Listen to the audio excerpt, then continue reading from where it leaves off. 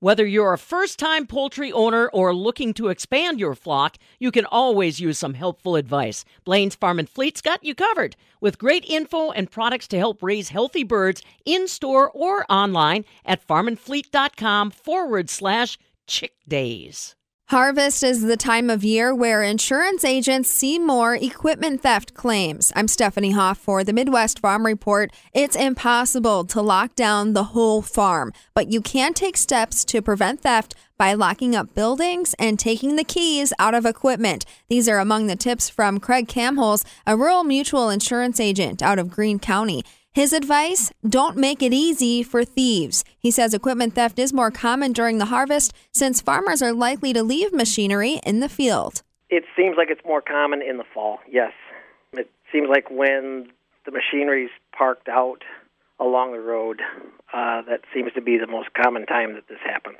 Our farmers have to move their product. So when they're combining corn or soybeans, once the combine's full, they put it in wagons, haul it close to the road, and then unload it into a semi and haul it back to their farm or to a grain elevator. And so those tractors may sit there. Typically, they're not sitting there so much during the day, they're active. But once they're done at the end of the day, after a long day of running, sometimes they do leave the machinery at that location for the night so they can get started right away and get in the morning. But while it sits there unattended, that's when the thieves see opportunity? Yeah, it seems like it's most often overnight. You know, we tell our clients to not to make it easy. Try to keep the equipment parked back away from the road, out in the field, a little bit further out there so it's not so easy to see. Lock the cab. If it has a cab, lock it. Take the keys out of it. Just don't make it easy. And we do have farmers that are starting to put trackers in their equipment so that if it is stolen, at least they can try to find out where it's at. Can we take more steps to avoid theft when it comes to, on-farm security? If you can get the machinery home, get it home, put it in the shed, lock the shed, do what you can. These machines are their livelihood. Protect it to make tomorrow a good day. Anything you can do to keep it either locked up, keep it in a lighted area, or keep it out of sight. Those are all, the best options. Craig, speaking of lights, does that deter thieves? Lights are going to help. It's added security. A lot of farmers are putting up security cameras around the farm as well. There's a lot of money put into their equipment, and they are trying their best to safeguard it the best they can.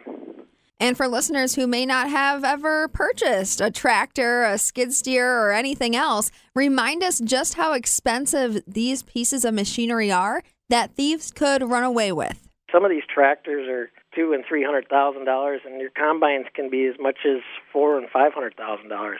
It's big dollars. You referenced that some of your clients have invested in trackers to put in their equipment. Is that something you recommend? Well, we do our best to try to make sure, that we have serial numbers, model numbers, and that stuff, so we can kind of track it too that way. But I am suggesting to our clients to, if they can afford it, to start putting some trackers in their equipment. It's another expense that the farmers really don't want to do, but at the same time, if we can catch those that are doing this, that may prevent it from happening down the road. You would assume, Craig, that if you were going to steal a big piece of machinery that's noisy, you would do some preemptive planning. So is suspicious activity around the farm something to keep an eye out for? Yeah, and our farmers are part of a tight-knit community. They're watching each other. They know who's coming in, who's coming out, what's typical for the neighbor to be combining. They don't, maybe they shut their combines off every night just as it gets dark. And if they hear the tractor starting, people are going to realize that that's out of the ordinary, and everybody needs to pay a little more attention to those little details and kind of watch for any of that. Now, Craig, the first thing I asked you was if you had any claims this year for equipment theft. You said, oh, yeah, you did. Can you share any numbers with us on what you're seeing and how it compares to years past? It's more than most years. Typically, I might see a piece of equipment every other year or so. This year, rural, I know has, and I know there's an uptick just recently. So we're kind of watching that. We're trying to coach our clients the best we can. Any indications of why it's happening? What are you hearing from your colleagues? I don't have that answer. A few years ago, it was kids just out causing trouble. I don't know if there's a perfect answer today. Craig Kamholz along with us, a rural mutual insurance agent in Greene County. As he sees equipment theft rise this year, his advice is simple. To deter thieves from stealing your essential and valuable equipment, lock it up, park it away from the road, and consider security technology like cameras or trackers. Otherwise, make sure that you and your insurance agent have detailed records and proof of ownership. For the Midwest Farm Report, I'm Stephanie Hoff.